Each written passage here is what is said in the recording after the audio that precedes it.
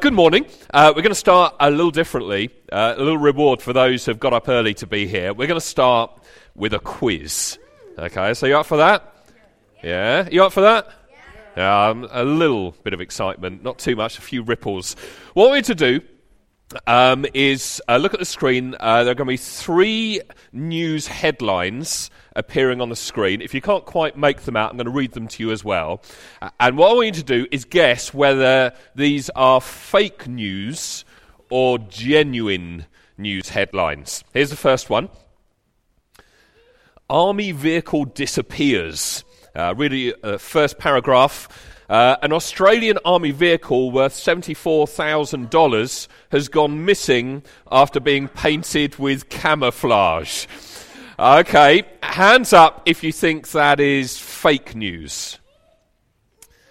Hands up if you think it is genuine news. Hands up if you really couldn't care less.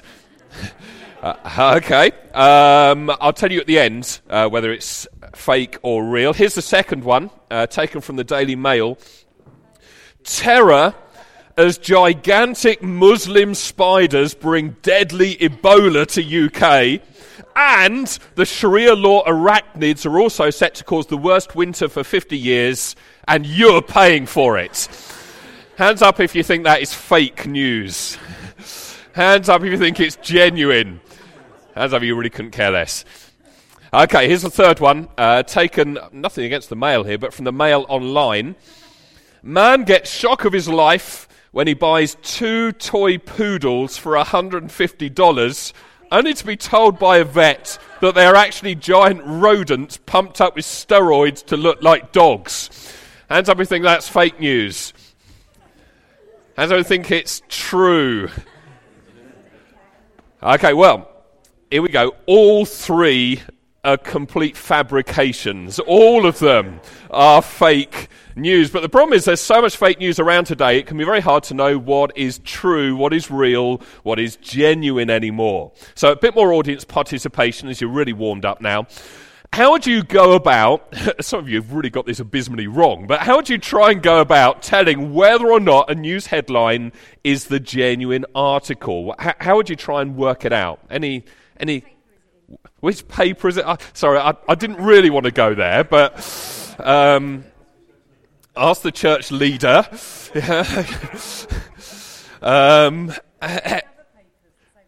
Yeah, so is it corroborated by others? Is it consistent with other stuff out there? Who wrote it? Can that person be trusted? Maybe look at the origins, the source of the story. Does it sound utterly ridiculous? Is it plausible? Yeah.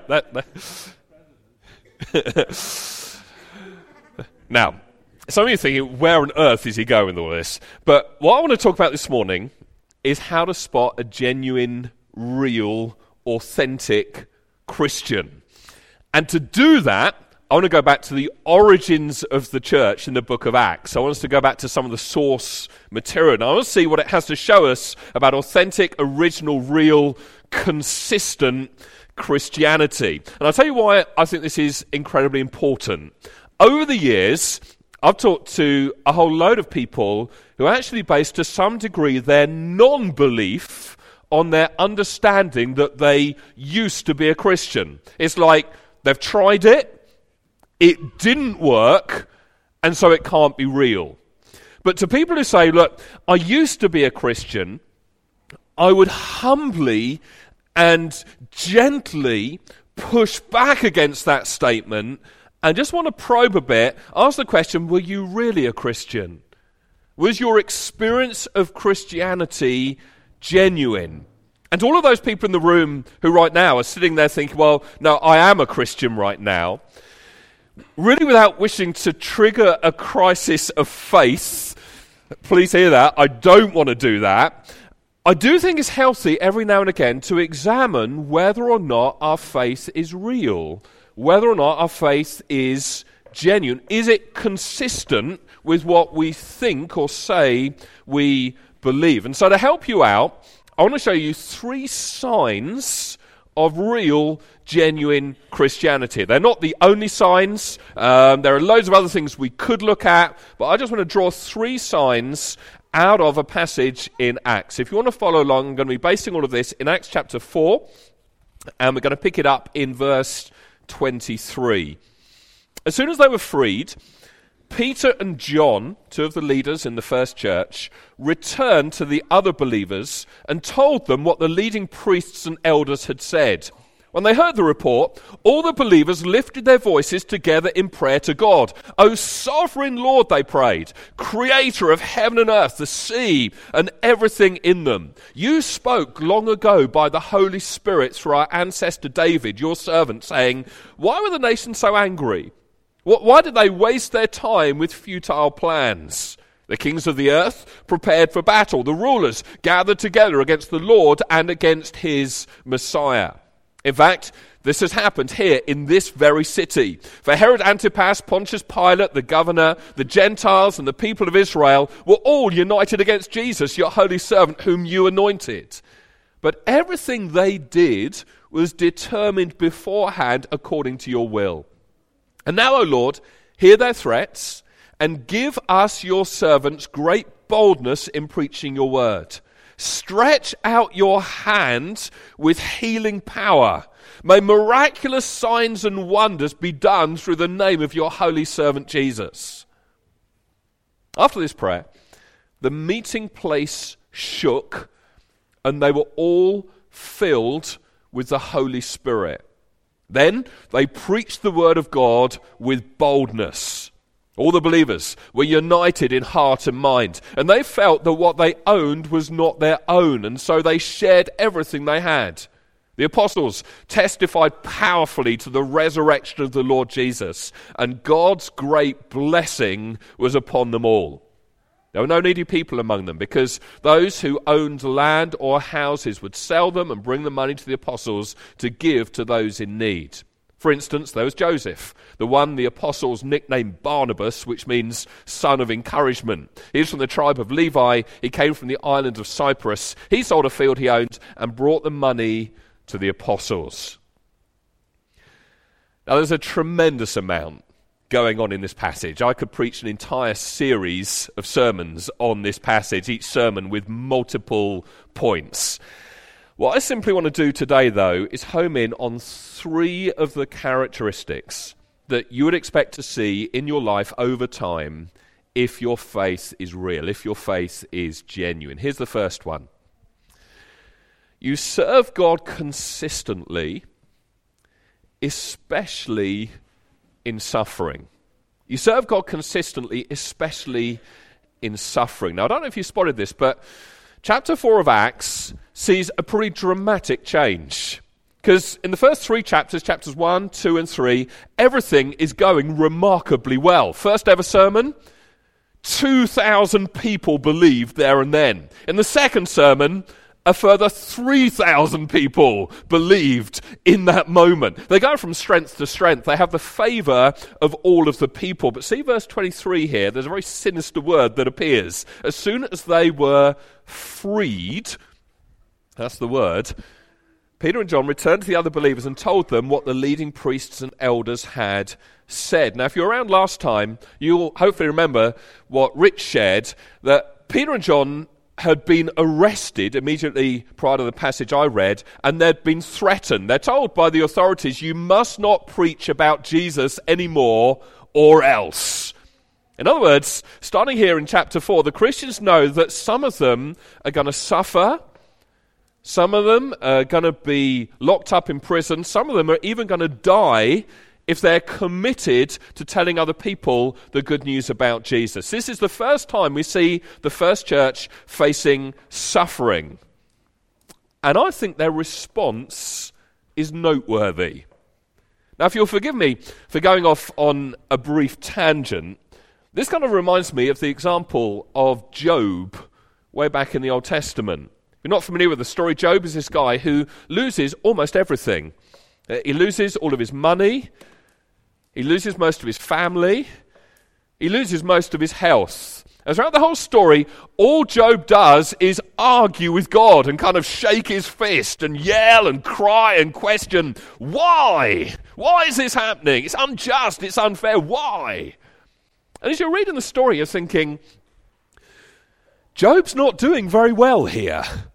But then right at the end of the story, God shows up and vindicates Job and says, you've done a phenomenal job, well done. It's like God affirms him and rewards him and criticizes, castigates his friends for having dared to criticize him.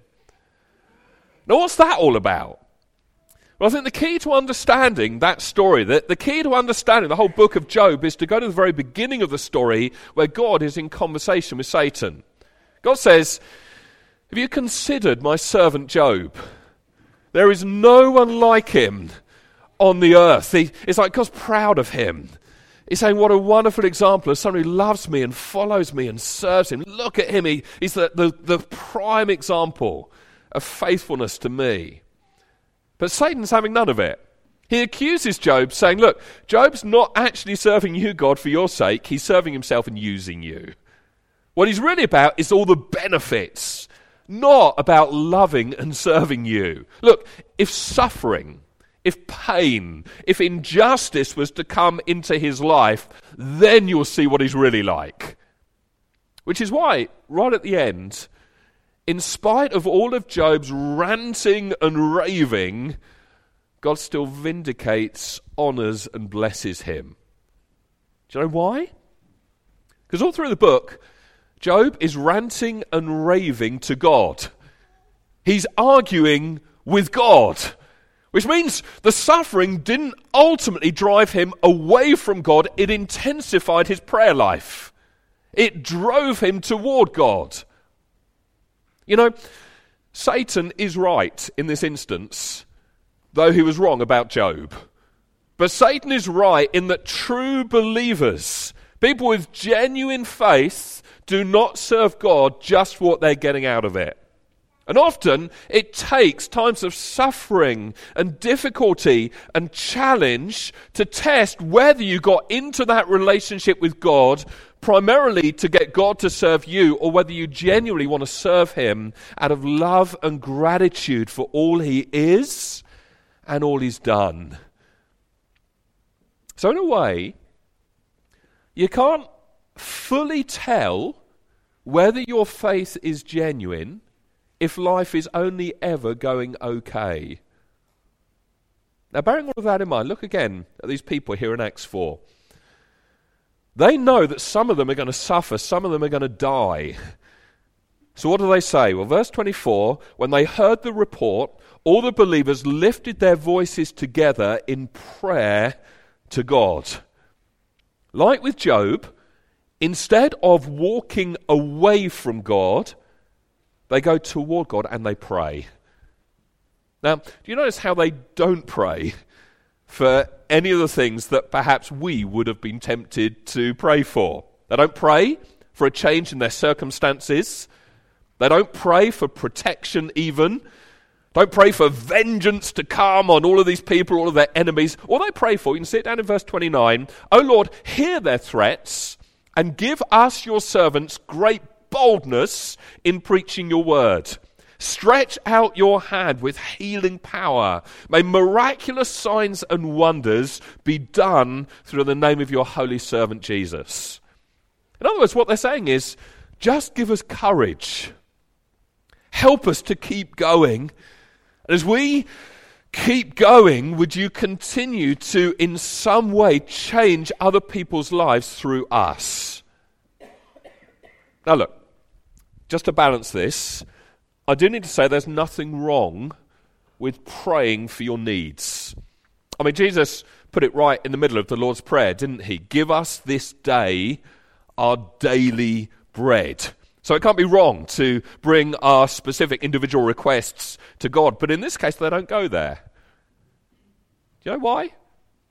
I think it's because if you're in a genuine relationship with God, it is not simply or even primarily all about just getting your needs met.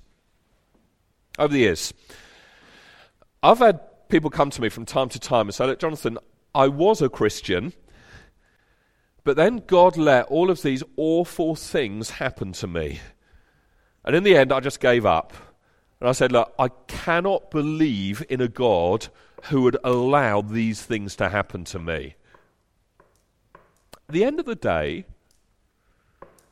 that's a sign they weren't serving God for him. They were serving God for themselves. And when God isn't delivering in the ways they want, then they're not so interested in the relationship anymore.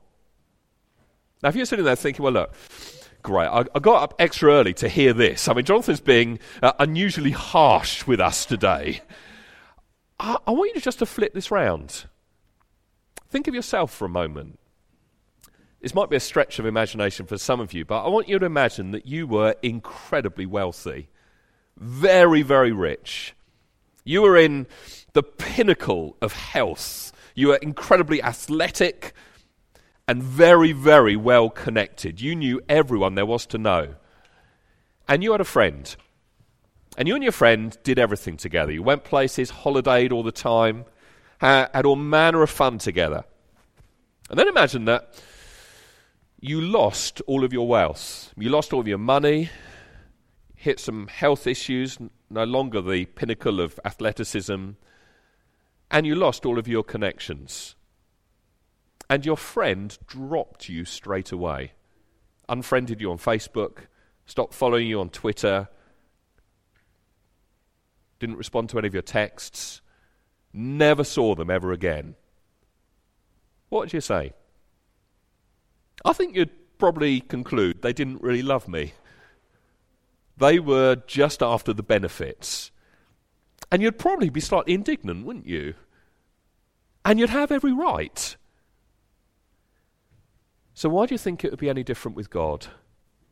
How can you say, well, you know, if God lets these bad things come into my life, if it's not paying off anymore to serve God, why should I hang on in there? Why should I bother with him? I mean, if people treated you like that, you would be indignant. And you'd be right. And so my appeal to you would be, please don't treat God like that. First mark of a real Christian is you serve God consistently, for richer, for poorer, for better, for worse, in sickness and in health. That's the first thing. Here's the second thing. You get to know God deliberately. You get to know God deliberately, intentionally. John 17, verse 3 says, now this is eternal life, that they know you, the only true God, and Jesus Christ whom you have sent. To know about God is one thing. To know God, really know him, that's what makes you a real Christian. At the end of the day, it's all about having a personal relationship. I'll try and break that down for you. Look at the personal element, then home in on the relationship bit. First of all, it means to have a personal relationship with God. Now, I'm struggling a bit here, not quite sure how to define this, but I can try and describe it to you. Because I've had two categories of people who sometimes I've observed, sometimes I've chatted with. One category is people who were raised in a Christian family. As a result, they felt they believed. They thought they had a certain amount of faith. But when they left home, perhaps went off to college or got a job, moved away for whatever reason, they ended up just totally disinterested in Christianity. They wanted nothing to do with it. It all suddenly felt unreal to them. It's one category of people. Another category is people who come into contact with a group of Christians. They're involved with them, and they feel like, I really believe. I'm a Christian as well. I feel this. I love Jesus. But then again, for whatever reason, that they move somewhere else, away from that group of Christian friends, and over time, it just kind of goes away. Over time, they begin to feel, well, maybe this isn't real. They end up having no interest at all. Now, what's going on in both of those examples? What's the explanation? Well, I think the answer is this. It's possible to have a second-hand experience of God. It's possible for a while to live off other people's enthusiasm. It's like they're happy and they believe in Jesus and you want to be happy, and so you kind of live off their faith and you're caught up in it for a while. But when you come away, you realize you never met God for yourself.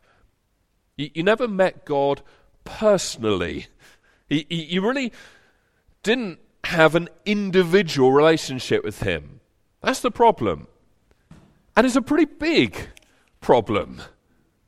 You know, my story, my background is one of growing up in a Christian family and being dragged along to church meetings Sunday after Sunday and sitting there somewhere, nothing wrong with being in the back row, but sitting there towards the back, just being kind of bored out of my skull, until one day I heard someone preaching, and I'd heard the message loads of times before. I mean, it was nothing new, but suddenly it hit home. Suddenly I kind of woke up to the fact that Jesus died for me. Now, I knew Jesus died for us. I knew Jesus died for the world, but it was all very impersonal. It didn't really affect me in any way. But that day, for the first time, it hit home that Jesus died, not just for everyone else, but for me. And that he had to die for me. And he did die for me. It's like suddenly there was this personal connection. It wasn't just for my parents or for others around me. This was relevant for me. And it demanded, therefore, a response from me. You know, one of the things I'm praying for this morning is maybe for some of you, perhaps for the first time, to feel the truth, the reality, the power that Jesus died not just for us in general, but for you. Personally, for you. Absolutely for you, with you in mind. And therefore you personally have a decision to make. I'm praying that this morning, even as we move on later into worship, that this becomes personal for you and that you respond personally. That's the first thing. Do you have a personal relationship? Secondly, it's a personal relationship. You know, there are a whole lot of people who say they pray. They even pray pretty regularly, but when asked what they pray about, they pray pretty much exclusively for their needs. I mean, what else are you supposed to pray for? But if you pray and that's really your entire relationship with God, you're just talking. It's like an ongoing, endless Amazon wish list. You're just asking for thing after thing. That's not a personal relationship. A relationship has to be two ways, doesn't it? I mean, do you have a personal relationship? Are you best friends with Amazon? If all you're ever doing is saying, bring me this, bring me this, bring me that, and complaining when it arrives late, if that's all you're doing, then God's sort of this divine Amazon in the sky, and it's not really ever a personal relationship. You might think it is, and it's very convenient for you, but the other party certainly doesn't think they're having a personal relationship with you. There's a guy called Eugene Peterson. He says prayer isn't really talking to God.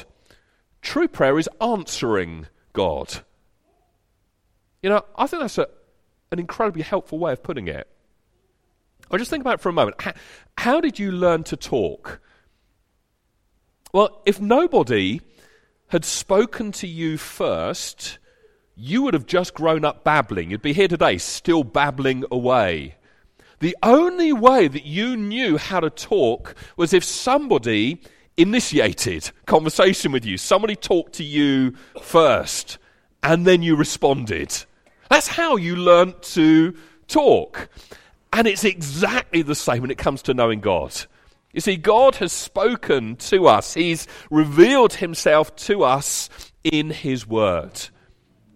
Again, use your imaginations. Imagine if later on in the meeting, I sat down with Steve here, and Steve poured out his life story, including the most vulnerable secrets from his life.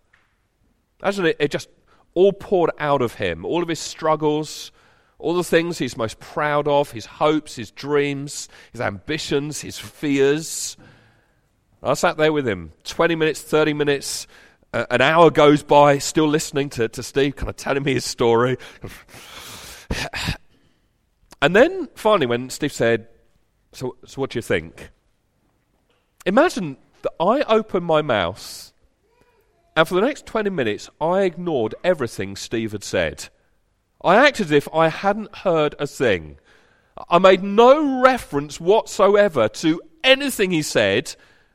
I just talked about things that I need and things that I want.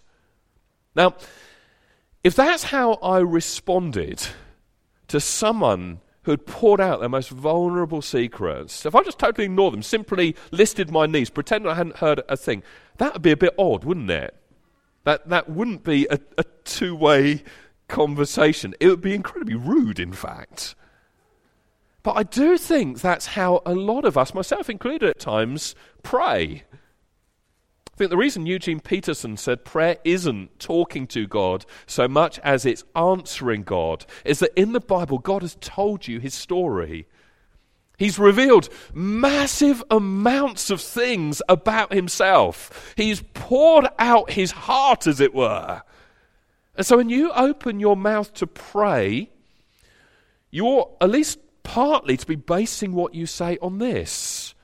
You ought to be responding to his words, responding to what he said to you. As we look at Acts 4, that's exactly what we see happening here.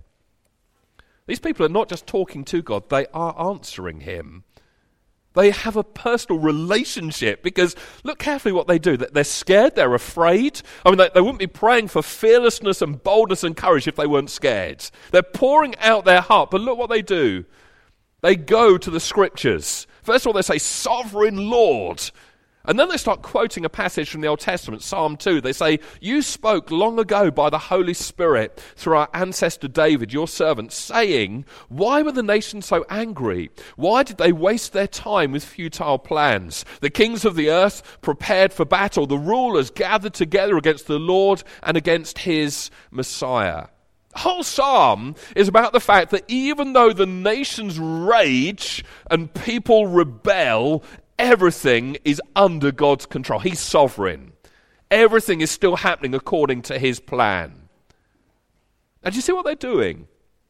They're pretty scared, understandably so, but they don't merely say, Lord, we're scared, zap us with courage. They don't simply say, look, I'm really anxious, would you please fill me with inner peace? Now, what do? They strategically take one of the things that God has told us about himself in his word. Take one of his attributes. He's sovereign. He's wise. He's good. Everything works out according to his plan. And then they respond to him on the basis of that. That they talk to him about what he has said about himself, who he says he is. And as a result, they're letting God heal their hearts with the truth of his word.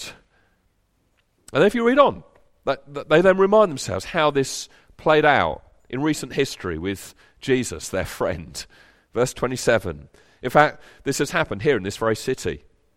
For Herod Antipas, Pontius Pilate, the governor, the Gentiles, the people of Israel were all united against Jesus, your holy servant, whom you anointed. But everything they did was determined beforehand according to your will. They're saying, oh Lord, what a dreadful thing it was that Jesus was killed.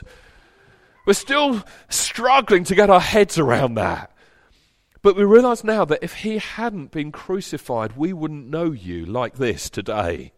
We wouldn't have had our sins cleansed and forgiven. When he was dying on the cross, we never could have anticipated, never would have imagined the good things that you'd be able to bring out of it all.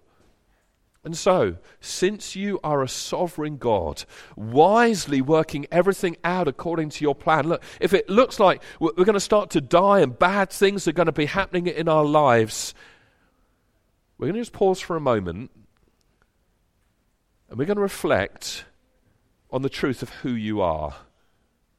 Therefore, we're not going to be afraid of the future. See, that's what it's like to know God. That's not just abstractly looking at him as some kind of big vending machine in the sky, like, I need this, and I need this, and I need this, and quickly. They're responding to what he said. It's a two-way communication, and it's transforming of their lives. But I think to pray like that, you have to know the Bible. You have to see God speaking to us in his word. You have to pray in answering his word. Now, do you know what's ironic about this prayer? They're praying about God. It's completely God-centered. It's not me-centered. It's God, God, God. You're this, you're this, you're this. Do you know what's ironic about this prayer?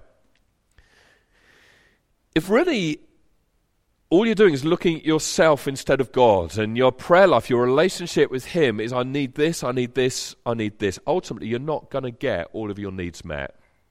But if you start by looking at God instead of your needs, then ultimately you are going to get your needs met. It's like aim at heaven and get earth thrown in as well.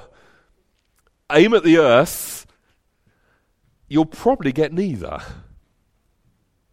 Mark's a real Christian. First of all, you serve God consistently. Secondly, you know God personally, deliberately, intentionally. Here's the third one, really quickly. You give generously. You just do. You give generously. You notice how in verse 31 it says, the Christians were filled with boldness and courage. Then the very next verse, verse 32, it describes how they start giving their money away, their possessions, their land, their property, left, right, and centre. Now, don't you think there could be a connection between those two verses? I'd suggest one of the main reasons why perhaps we don't give more of our money and our stuff away is in our heart of hearts we're scared. It's not so much stinginess. It's not we're really mean or tight-fisted. I think when you look beyond that, it's actually fearfulness. But when God is real in your life, you don't look to your savings or your possessions for your ultimate security. They can't give you the security that you want them to give you. Only God can truly make you secure. But when God's unreal, your money is more real. Your money is your saviour. When God isn't spiritually real to you, you hold on to your money because you're scared of not having it. But when God is real to you, you ought to give more of it away because you're not reliant on it. You're not scared of the consequences of not having it. One of the marks you're a real Christian, your faith is genuine, is you become radically generous, increasingly so the more you really get to know God. Now, my time's almost gone. There's one more thing I need to say really by way of conclusion, because there's a danger that some of you might now be fearing that you are not a genuine Christian, or that you'll go away thinking that you have to work really hard now to try to prove that you are. But that's not what I want for any of you. See, there's something way more powerful, liberating, freeing that I want you to go away with from this story. We've seen, haven't we? 3 of the marks of genuine Christianity. But I want you to see the source of them. I want you to see where they actually come from. Look again at verse 31, right in the middle of the passage. This is the climax of the whole thing. After this prayer, the meeting place shook, and they were all filled with the Holy Spirit. There are loads of places in the Bible when there's an earthquake, when the earth shook, when God's presence come down. It's one of the marks in the Bible of the presence of God, the closeness of God. For example, when he comes down on Mount Sinai in the Old Testament, we're told the whole place shook. In Isaiah 6, when the presence of God comes down to the temple, we're told the threshold of the building shook. Deborah in Judges 5 sings her famous song. She goes out and she says, "O Lord, when you marched out, the earth shook." Now these images, these pictures of the presence of God, I think they're telling us something incredibly important. Basically, you get an earthquake when something of greater substance, something of greater weight comes into contact with something that cannot bear it. For example, don't want to be rude about your weight or anything, but if any of you was to walk out onto a 1-inch thick layer of ice over a pond, you would all create an ice quake. You'd go right through it. Why? Because your substance would be too great, too weighty for the ice. And the point of the earthquake is whenever God comes down, he's of such glory. He's of such greatness. He's of such weight that nothing here on earth can bear it. That's the reason why when Moses asked God, can I see your glory? God says, no, it'll kill you. It would effectively shake you to pieces. It would shake you apart. No, you can't see it.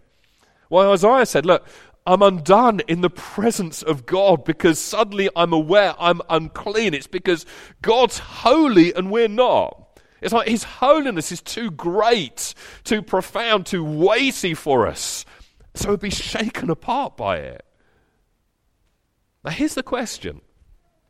The presence of God comes down on these Christians here in Acts. They see and understand the sovereignty of God in a new way, in such a way that it makes them incredibly fearless, courageous, and bold. But the point is, the place, the building, the room was shaken, but they weren't. The place was shaken, but they actually, through this, became more unshakable. Now, how could the presence of God come down in such a way when Moses was told you can't bear it? Don't go there, it would destroy you. Why would the presence of God come down and it not shake them to death? Well, I think here's the answer. In Matthew 27, when Jesus dies, there's yet another earthquake. Verse 45, at noon, darkness fell across the whole land until 3 o'clock. At about 3 o'clock, Jesus called out with a loud voice, my God, why have you abandoned me?" Then Jesus shouted out again, and he released his spirit. At that moment, the curtain in the sanctuary of the temple was torn in two from top to bottom. The earth shook, rocks split apart, and tombs opened. There's this little bit at the end. I mean, don't ask me questions about this later. I haven't a clue what's going on here. But the bodies of many godly men and women who had died were raised from the dead. I can't even imagine what that was all about or what that looked like or then what happened to these bodies. So I've now distracted you with those questions. Block that out. That isn't the main point I want to make. Something was coming down here. Or there wouldn't have been an earthquake. But what was it? Surely it was God the Father coming down in judgment on Jesus. It was the divine justice coming down on Jesus. All the punishment that we deserve, that you deserve, came down on Jesus. And he, if you like, was shaken to pieces on the cross. But then on the third day, the earth shook again. There was another earthquake. The stone on the tomb rolled away. What was going on then? Well, death was cracking. Death was being defeated. Death was being shaken to pieces. Which means that today, Jesus can come to you here in this place and say, look, I was shaken to pieces so that you could become unshakable. Effectively, I was shaken to pieces for you. I got what you deserve so that you can know the Father's love, not in a general way, but personally. That means that you are unshakable. Guilt and shame, all the things that you feel disqualify you. He says, I took that.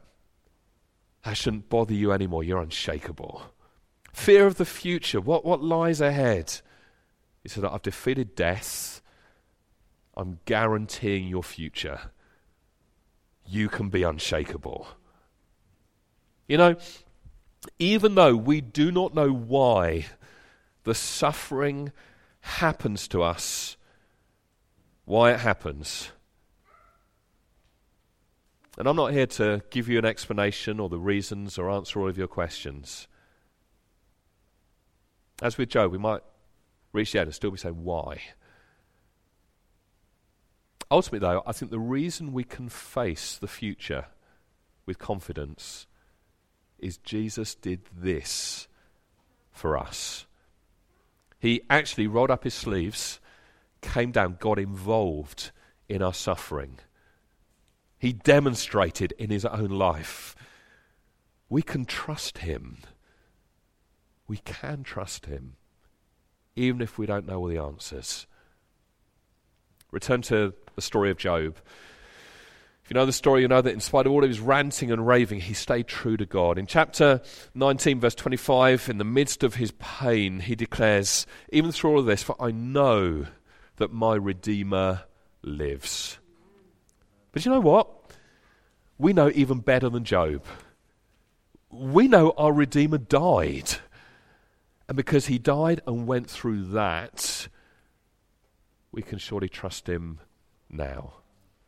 And when we know that personally, when it sinks in, we start living in the good of that truth, that reality, over time it will make us more and more unshakable in our faith. You know, more than anything else, this morning is an appeal for you to honestly examine your life. I want you to be honest about your faith. I want you to look to see, if you dare, what fruit it's producing in your life. Are you serving God consistently, even through suffering? Just to pause there for a moment. My experience of suffering, personally, is that when you're in the midst of it, you think you're not doing very well. And if, like Job, you're kind of shaking your fist a bit and getting frustrated, and your relationship with God is just one of saying, why is this happening? I want you to remember the example of Job, that God vindicated him, honoured him, blessed him, because through it all, he was clinging on by his fingernails. Just clinging on. And I want to say to you today, if there's pain, if there's difficulty, if there are questions, if there is suffering in your life, and if as a result of this message you're tempted to think, well, maybe I'm not a Christian because I'm finding this really hard, I want you to hear God's resounding well done to you today. Because you are here in this room right now, when it would have been very easy for you not even to have come. The fact you are here, the fact you're listening right now, God say, well done. You are coming to him, not running from him. So don't allow your questions or your struggles in pain to cause you to think, well, my faith isn't genuine. I want to encourage you to keep coming to God. Keep coming to him with your questions. Keep coming to this place. This is a safe place for you to express and articulate all of that. Don't allow the well done of God to be robbed from you by the enemy. Who would want to lie and accuse you and say, no, you've failed. If you're here today, well done. Are you serving God consistently, even through suffering? Second, do you have a personal relationship with God? In some way, you're getting to know him intentionally, deliberately. And are you generous and bold with your giving? And if you're concerned, and maybe there isn't much of this fruit in your life, then the invitation is to get to know Jesus more. Press into him. Know his love for you. Receive his grace. Be filled with the Holy Spirit. And allow his presence to start changing you, start transforming you from the inside out.